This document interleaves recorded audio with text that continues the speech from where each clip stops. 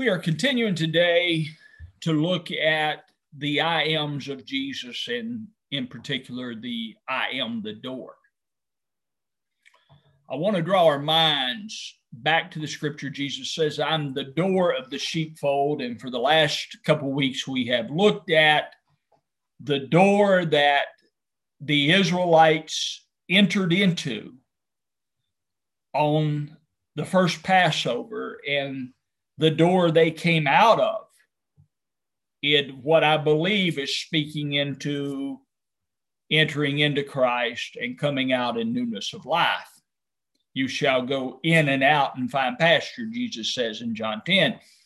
And you can go back and look at those last two recordings if you want, or you can write me and I can send them to you in an audio file. I have them in an audio file. They're posted on Facebook in a video file.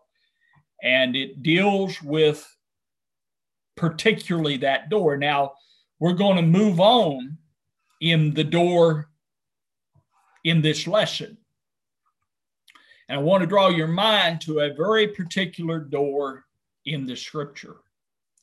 And that door is the veil of the temple. That's where I want to draw our mind today, into the door that is the veil of the temple. And as we begin to draw our mind there, I want us first off to go to Exodus 15 and 17. And this is these Israelites that have come out of Egypt, and they're on the journey to Canaan land, and they've come across the Red Sea. And in Exodus 15 and 17, the Bible says, Thou shalt bring them in and plant them in the mountain of thine inheritance, in the place, O Lord, which thou hast made for thee to dwell in the sanctuary, O Lord, which thy hands have established. Amen. So set before the people of God, after the defeat of Pharaoh's army, is God's desire to bring them in and plant them in the sanctuary that his hands have established, in the place where he dwells. So here in Exodus 15, we get this picture that God has desired a people to come to a place where he dwells at. Well, in the book of Exodus, Moses, the prophet Moses, goes up into the mountain, and most of us know the story of the Ten Commandments, and he receives the Ten Commandments of the Lord. But he also receives the word, the instructions to build the tabernacle of God. He receives the instructions of the priesthood. He receives the instructions of the feast days. He receives the oracle of God. And in that oracle, in that word that comes out of the Lord, Moses brings the people into covenant, into a blood covenant. And it's in the book of Exodus. You can read it through about, chapter 17 through probably the end. And so what is set before the children of Israel is this tabernacle, these words of covenant, these ordinances, these feasts, and the priesthood. So God has brought them out of Egypt through the door. And we talked about this for the last couple lessons. They didn't come out of Egypt without going into the door that had the blood on the lintel, the door there in Egypt that I believe speaks of our Passover lamb, the Lord Jesus Christ. And what Jesus says in the book of John, they shall go in and out and find pasture, because they entered into that door to come out, the Israelite, in the newness of life. So they entered that door to come out in the newness of life. And they're on their way to Canaan land. And in Canaan, God is going to plant them in the mountain of his inheritance. And we later on, if we study the Bible, we see that that's Mount Zion, and that place for him to dwell in the sanctuary, O Lord, which thy hands have made. And ultimately in Jerusalem, there's a temple built and a sanctuary set up, and God dwells in that sanctuary. But as they're on their way to that permanent dwelling of the Lord, the temple of God in the old covenant, God sets before them a tabernacle. God gives the instructions to Moses, and Moses just didn't come off the mountain and decide to build God a tabernacle. It was specific. Every detail had to be perfect. In Exodus 26, verse 30, the Bible says, "And thou shalt rear up the tabernacle according to the fashion thereof, which have been showed thee in the mount, and thou shalt make a veil of blue and purple and scarlet and fine twined linen, with cherubim, the work of the skillful workman, shall it be made. And thou shalt hang it upon 4 pillars of acacia overlaid with gold. Their hooks shall be of gold, upon 4 sockets of silver. And thou shalt hang up the veil under the clasp. And thou shalt bring in thither within the veil the ark of the testimony, and the veil shall separate unto you between the holy place and the most holy." So the veil in that tabernacle and later on in that temple was a veil of separation. And it was signifying, I believe, a separation of God from the people. So the people couldn't enter into the presence of God as long as the veil was there. And God says in Exodus, speaking of the most holy place, and here will I meet with thee. So God met with Israel in the most holy place.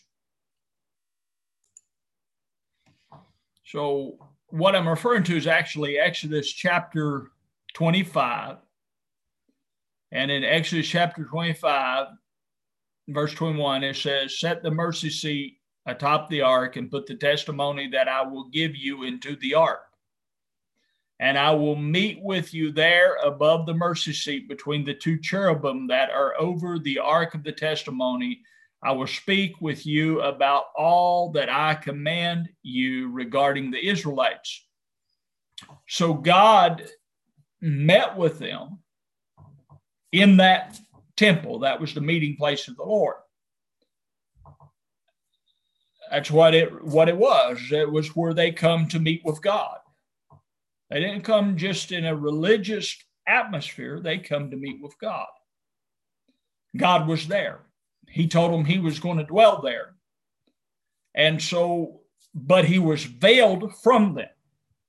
So although God was there, he was behind the door. He was behind the veil.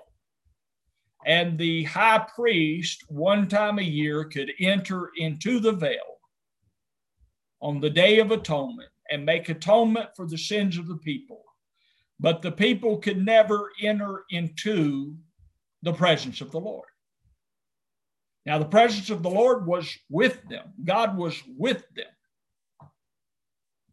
And a lot of Christians, I many times want them to just get a hold of this fact that God was not a million miles up in the sky. Now, he may be there too, but he was traveling with the Israelites out of Egypt as a cloud. In that cloud and fire, God, Jehovah God, was traveling with them. It tells you that all the way through the book of Exodus, I believe Leviticus, Numbers, and Deuteronomy. You can find it.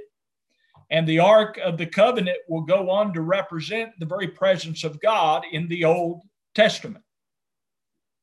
So here, this living God is in their midst, but he's veiled.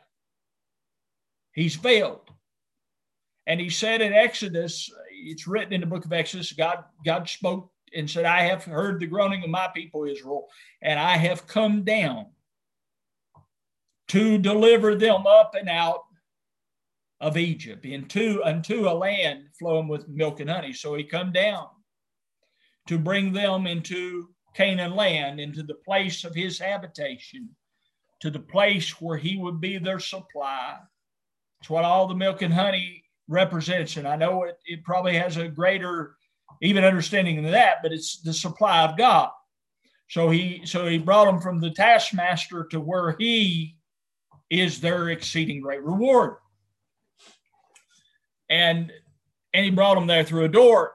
And then here's this door in their midst, another door.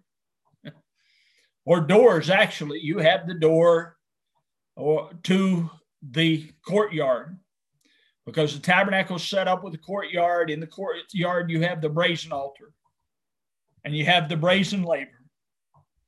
And then you have the first room in the tabernacle that has a door, and you have an inner room that has a door or a veil.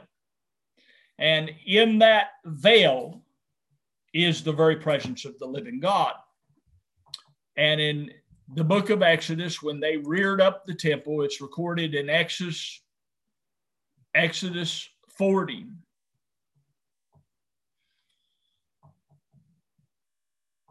And start at verse 1. Exodus 40, verse 1. We'll read a few places here. It says, And Jehovah spake unto Moses, saying, On the first day of the first month thou shalt rear up the tabernacle of the tent of meeting, and thou shalt put therein the ark of the testimony, and thou shalt screen the ark with the veil. Here again is the ark of the testimony and the veil. And thou shalt bring in the table and set in order the things that are upon it, and thou shalt bring in the candlesticks and light the lamps thereof, and thou shalt set the golden altar of incense before the ark of the testimony, and put the screen of the door to the tabernacle, and thou shalt set the altar of burnt offerings before the door of the tabernacle of the tent meeting, and thou shalt set the laver between the tent of meeting and the altar, and thou shalt put water therein. And you can go and read the other articles that are put in the courtyard and in that area. You can go read the rest of Exodus here, but I'm going to skip down to verse 19. And he spread the tent over the tabernacle, and he put the covering of the tent above upon it, and as Jehovah commanded Moses. And he took and he put the testimony into the ark, and he set the staves in the ark, and he put the mercy seat upon the ark. And he brought the ark into the tabernacle and set up the veil of the screen and screened the ark of the testimony as Jehovah commanded Moses. So Moses did what God had told him, what God had commanded him on the mount. Now, verse 34 of this chapter says, Then the cloud covered the tent of meeting, and the glory of Jehovah filled the tabernacle. And Moses was not able to enter into the tent of meeting because the cloud abode thereon, and the glory of Jehovah filled the tabernacle. And when the cloud was taken up from over the tabernacle, the children of Israel went onward throughout all their journeys. But if the cloud was not taken up, then they journeyed not until the day that it was taken up. For the cloud of Jehovah was upon the tabernacle by day, and the fire therein by night.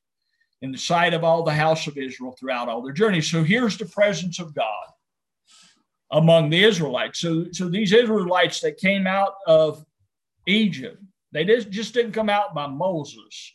God appeared to them in the cloud and fire and led them out. And here in the wilderness, as they've come to Mount Sinai, Moses receives the instructions of how to make the tabernacle, and they set forth the tabernacle, and the presence of God fills the tabernacle in a cloud. But that presence of God is veiled away from the Israelite. Now, as you go on down through the history of the Israelites in your Bible, you'll find in the book of Kings that between David and Solomon, King David has in his heart to build a house for the Lord. So he has a heart to build a dwelling place for the Lord, and God doesn't allow him. He said, and God tells him, your son's going to build this house. And when he builds this house, again, you have a temple and you have an inner sanctuary. And 1 Kings 6 and 16 calls the inner sanctuary the most holy place. And again, this same thing occurs when this temple is set forth. It says in 1 Kings 8:6, and the priest brought in the ark of the covenant of Jehovah into its place, into the oracle of the house, to the most holy place, even under the wings of the cherubim, for the cherubim spread forth their wings over the place of the ark. And the cherubim covered the ark and the staves thereof above. And the staves were so long that the ends of the staves were seen from the holy place before the oracle, but they were not seen without, and there they are unto this day. There was nothing in the ark save the 2 tables of stone which Moses put there in Horeb, when Jehovah made a covenant with the children of Israel, when they came out of the land of Egypt. And it came to pass when the priests were come out of the holy place, that the cloud filled the house of Jehovah, or of the Lord, so that the priests could not stand and minister by reason of the cloud, for the glory of Jehovah filled the house of Jehovah. So the glory of God fills the house, the inner sanctuary. So the children of Israel, the God they were worshiping, had made himself real to them, but they couldn't enter into the presence of him. Now, I set all this up because Jesus declares himself to be the door. I could say the veil. So when he comes on the scene, when Jesus comes on the scene, he begins his ministry at, I believe, 30 years old. And he begins to perform great miracles upon the earth. He begins to heal the sick. He raises the dead. Blind eyes see, deaf ears hear, mute mouths speak, lame legs walk. There's nothing Jesus can't do. There's nothing he still can't do because he's God. So there's nothing he cannot do. So here we have this reality. He comes forth in man, and he tells those around him, and I believe it's recorded multiple times in the Bible, that the Father in me doeth the work. Now, this God of glory, who had filled the old covenant temple, and I believe if you study your Bible, when the first temple was destroyed and they build the second temple, the Israelites, I don't believe you see this same picture of the cloud of God covering that old temple house. But here Jesus comes on the scene, and he declares God, the same God of glory, is now dwelling in him. Hallelujah. And he not only declares it, he proves it. He even tells them that this God is his witness. And the witness upon the earth wasn't just the words he was saying, but it was the miracles that he was performing. And you know, the disciples, when they were on the raging sea with Jesus and he was laying asleep with them, and they woke him, and he speaks to the winds, peace be still. And they say something to the fact that never have they seen a man like this. And people, you know, the miracles in abundance. I believe John says you couldn't have even written it in the books. Books couldn't even contain all the things that Jesus did in his earthly ministry. But here in him is that God that was veiled to the children of Israel. Now, I want to set that forth because he told them, the Father in me doeth the works. Just like with Israel, God wasn't a million miles up in the sky with Jesus. He was in him. He said, he that sent me is with me. In John 14, he says, believest thou not that I am in the Father and the Father is in me?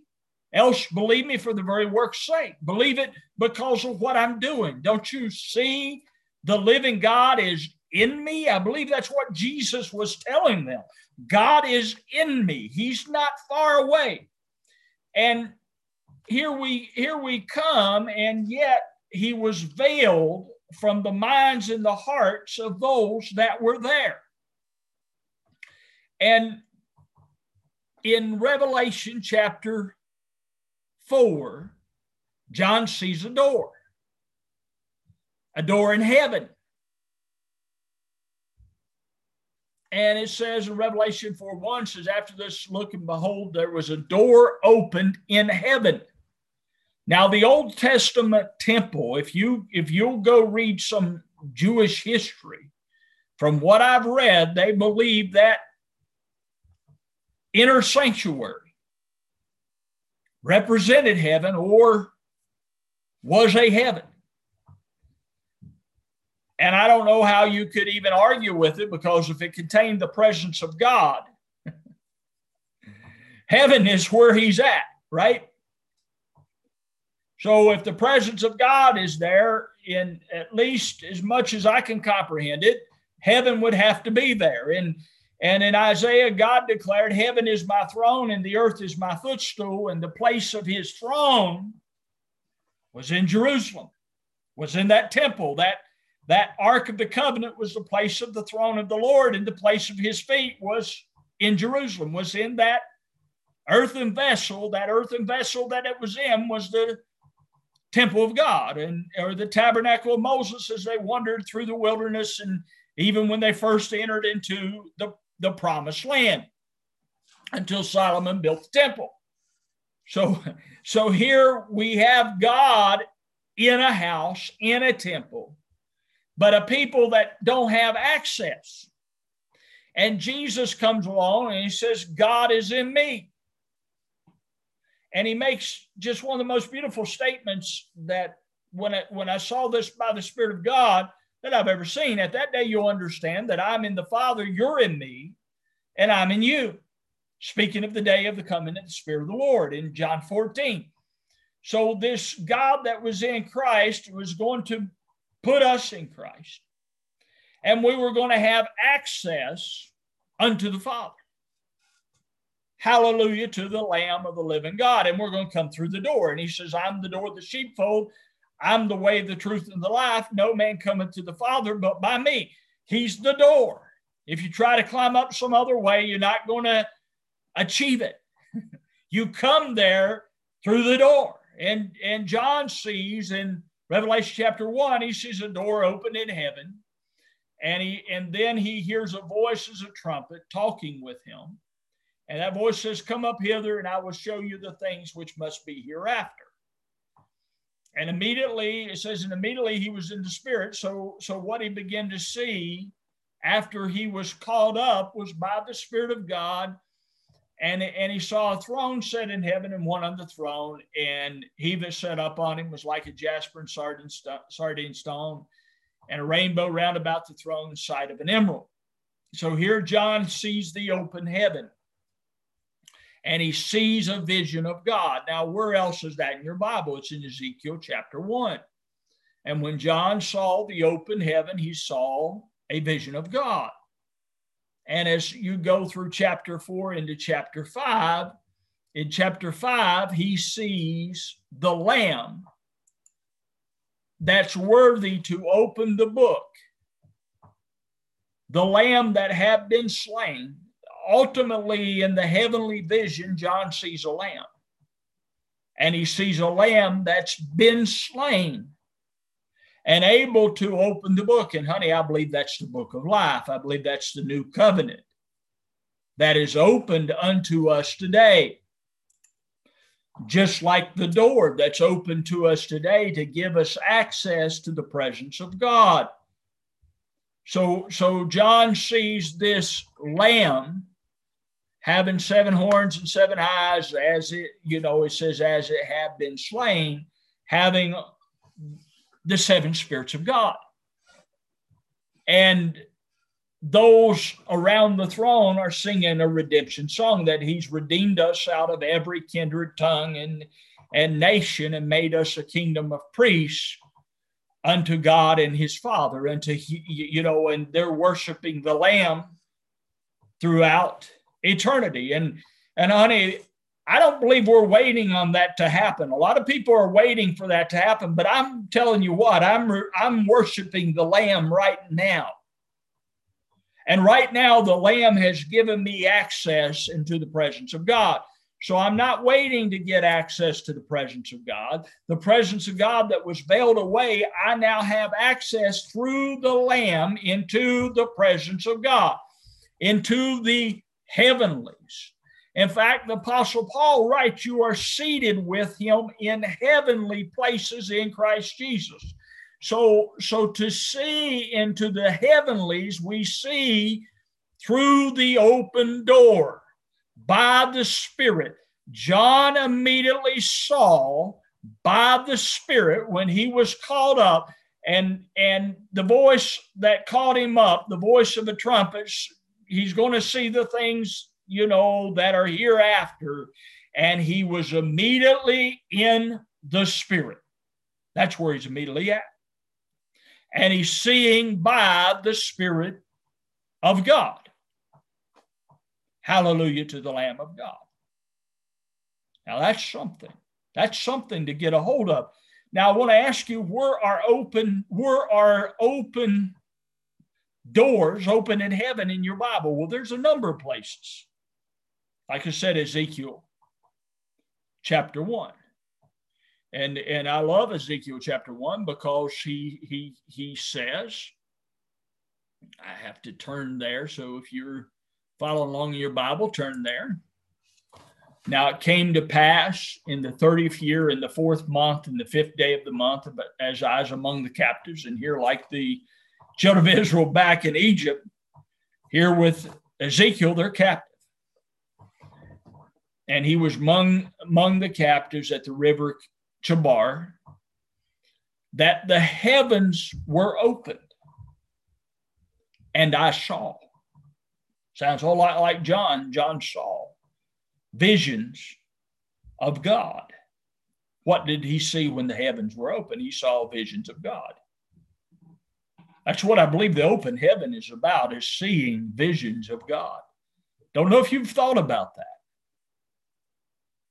And that word vision, if you look it up, it has a unique meaning. And when I say a unique meaning, it means just that. It means a vision. And also a mirror. A mirror. And I may get into that in a moment, but we will see. If not, I probably will next week. So that'll give you something to pull you back. I'll mention it most likely. But here, Ezekiel sees the visions of God. And ultimately, if you read all of chapter 1, you come to the end of the chapter. It says, verse 25, and there was a voice above the firmament that was over their heads. When they stood, they let down their wings, speaking of the cherubim. And above the firmament that was over their heads was the likeness of a throne. Here's the throne again, as the appearance of a sapphire stone, and upon the likeness of the throne was a likeness as the appearance of a man upon it above.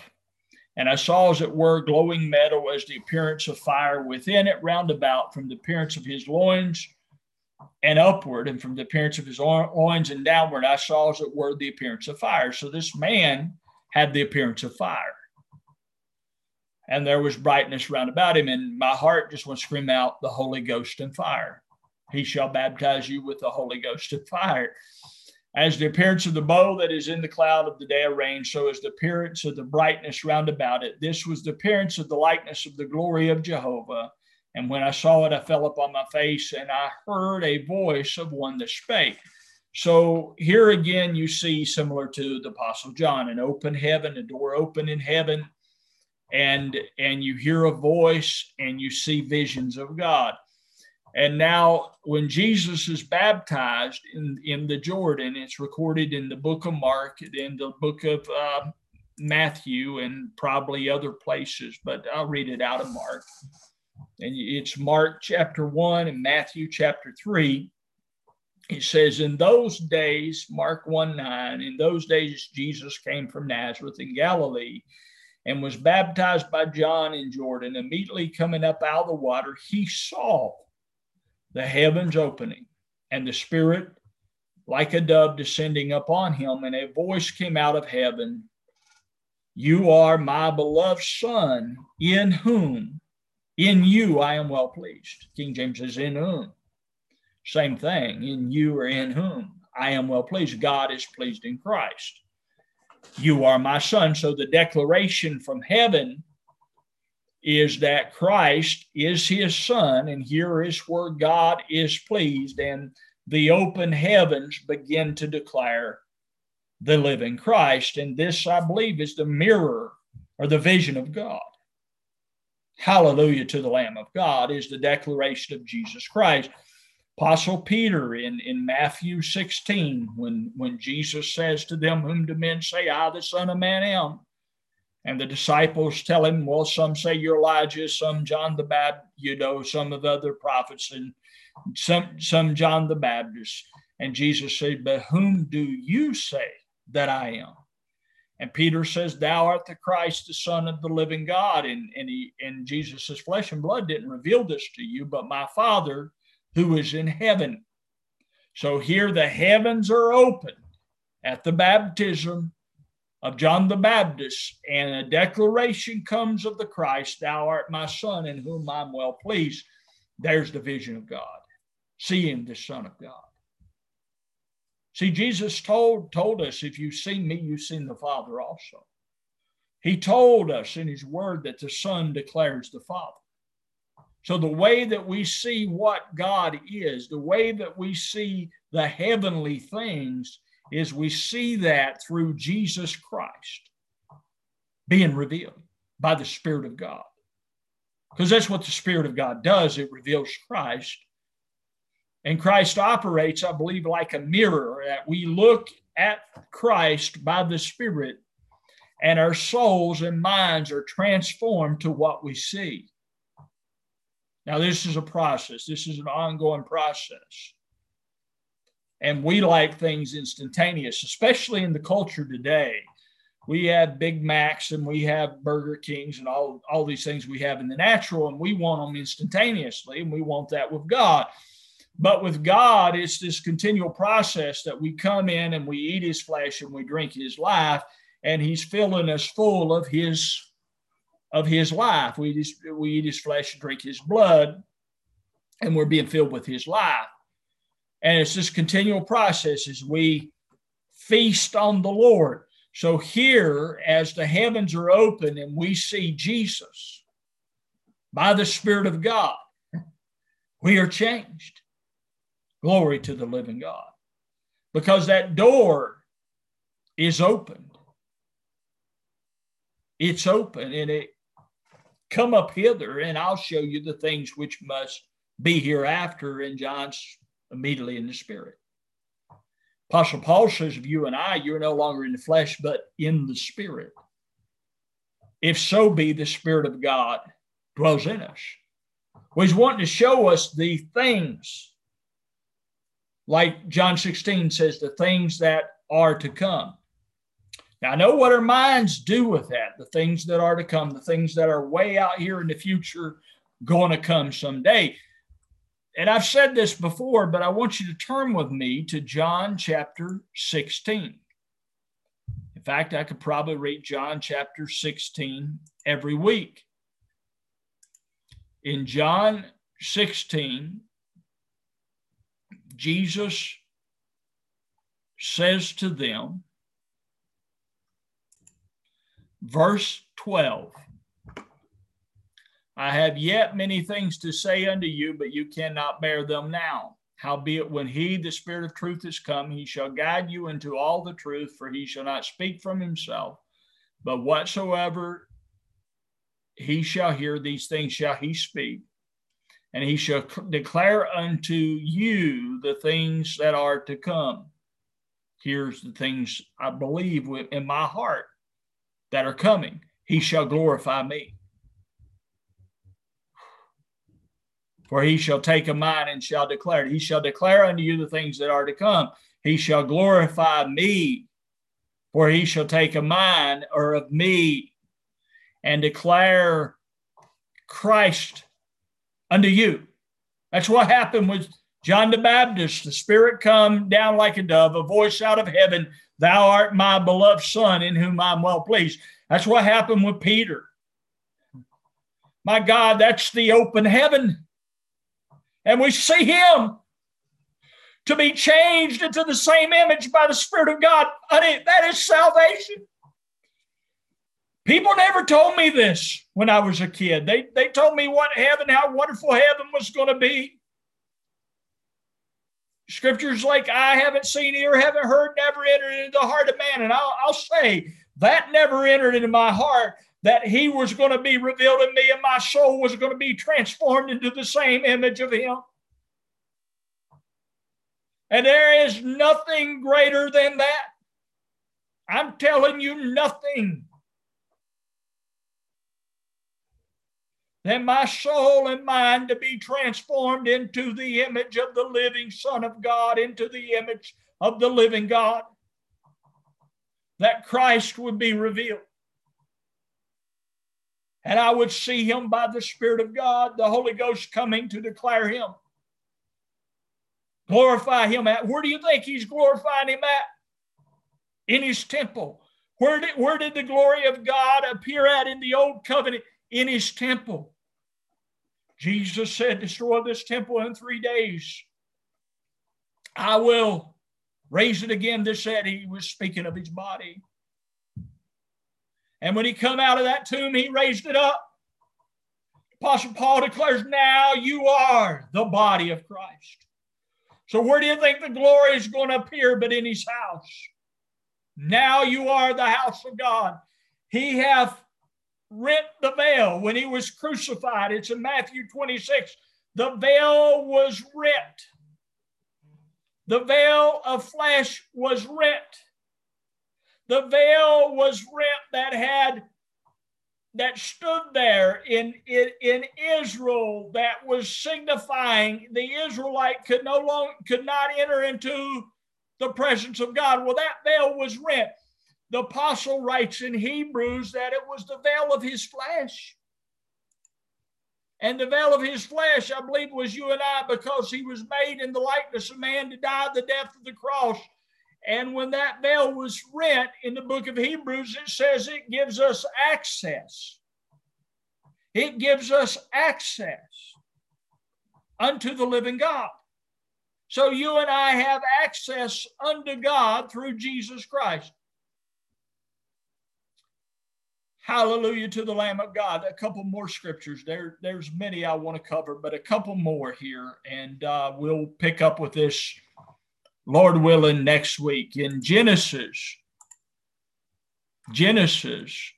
chapter 26 and verse 30, and this is Jacob, and it says, "And thou shalt rear up the tabernacle according to the fashion thereof, which have been showed thee in the mount." I'm reading Exodus, so excuse me. The book of Genesis 28 and 10. So Genesis 28 and 10 says, "And Jacob went out from Beersheba and went toward Haran, and he lighted upon a certain place and tarried there all night because the sun was set. And he took a stone, one of the stones of the place, and he put it under his head and lay down in that place to sleep." Now that was a glorious stone, to rest on a stone. That's what we rest on, is a stone. "And he dreamed, and behold, a ladder set up from the earth, and the top of it reached to heaven." This ladder from the earth reached to heaven. "And behold, the angels of God ascending and descending on it. And behold, Jehovah stood above it and said, I am Jehovah, the God of Abraham thy father, and the God of Isaac.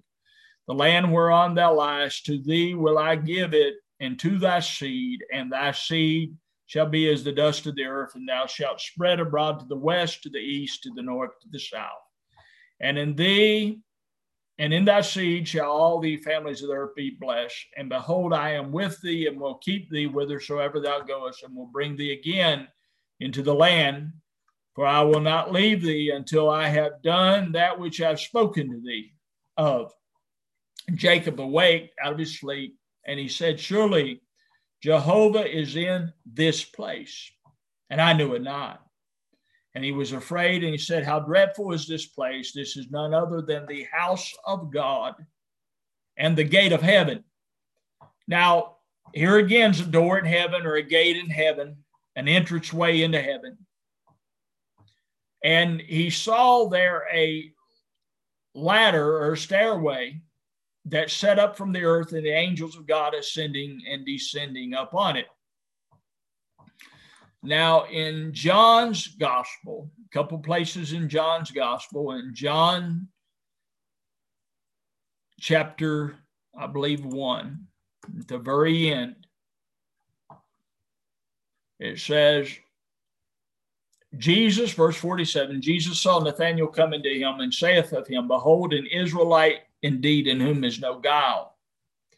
Nathanael saith unto him, Whence knowest thou me? Jesus answered, said unto him, Before Philip called thee, when thou wast under the fig tree, I saw thee. Nathanael answered him, Rabbi, thou art the Son of God, thou art the King of Israel. Jesus answered and said unto him, Because I said unto thee, I saw thee underneath the fig tree, believest thou? Thou shalt see greater things than these. And he saith unto him, Verily, verily, I say unto you, you shall see the heaven opened, and the angels of God ascending and descending upon the Son of Man. Here's how you ascend into the heights of heaven, is up on him. Because what's heavenly is in him. In fact, in John chapter 3, Jesus tells them in one place, no man hath ascended into heaven. This is verse 13. But he that descended out of heaven, even the Son of Man who is in heaven. As Moses lifted up the serpent in the wilderness, even so must the Son of Man be lifted up, that whosoever believeth in him hath eternal life. Now, in this discourse, of course, Jesus is talking to Nicodemus, and he told Nicodemus, if I told you of earthly things and you believe not, how shall you believe if I tell you of heavenly things? And he was talking about being born again to enter the kingdom of God, that's heavenly. It's not of the earth. That's of the heaven. That's of God. If it's of God, it's of heaven. My God, we have this inner mind of heaven. Heaven's that of God. It's the abode of God. And we have the ability to know that of God right now. We don't have to wait to someday to die to go to heaven. It's been preached to us our whole life. When we die, we'll go to heaven. Well, you're dead, Paul wrote, and your life is hid with Christ in God. When Christ, who is our life, shall appear, then you shall appear with him in glory. Christ who's in you. Colossians 1, he says, Christ in you is the hope of glory. This Christ that in you is going to appear within you. And you're going to appear with him in glory.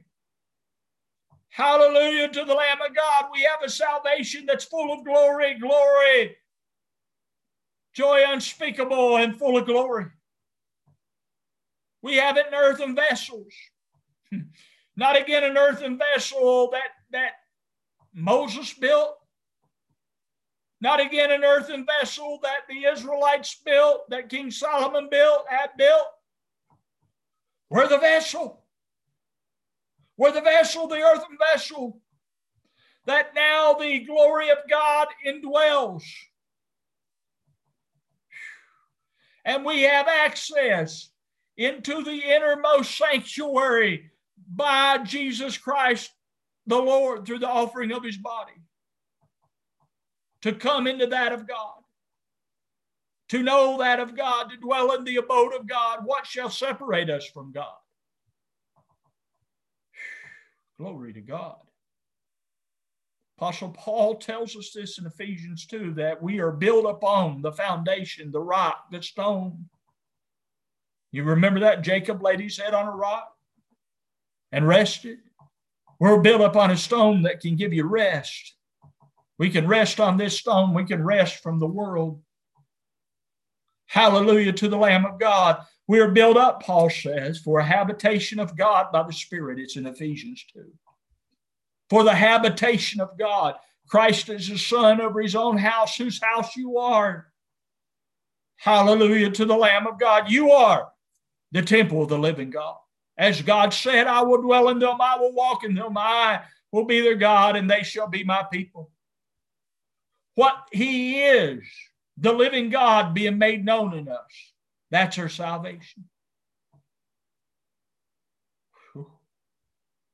That's it for eternity. They ain't going to quit. We leave these earthen bodies. Do we think it's going to stop? No. No, we're going to know him. We're going to know him. See, that's my heart's desire, that I might know him. Glory to the Lamb of the living God. That's my heart's desire for you and I, for his body, is to know him, to be filled with all fullness of the Lord. Well, we'll stop right here. We'll have to pick some of these things up and continue on. But as our great high priest, he entered into the veil. Jesus did, having fulfilled all the offerings, and rent it, given us access, that we could enter in through him, that we could enter in through his death, burial, and resurrection. What no other priest could do, our high priest did. He entered into the door, just like Jesus said, and the porter openeth. And then he says, he is the door. He gave us access. Access to all God is. And all God is revealed in him. When you see him by the Spirit of God, you see the Father also. You see all that God is in Christ. That's all God is. That's what Jesus said. All things of the Father's, they're mine. So when I see him, I see that of God. And honey, he wants you to see him by the Spirit. Well, you say, well, no man can see God and live. Well, Paul said we died with him. Hallelujah to the Lamb of God. I'm not talking about seeing him with our flesh and blood eyes. I'm talking about seeing him, that the eyes of our heart be enlightened in the knowledge of him, to see by the Spirit of God. And be like John saying, I saw, and I saw, and I saw. Well, glory to God. May you have a wonderful, blessed day in the name of our Lord Jesus Christ. Amen.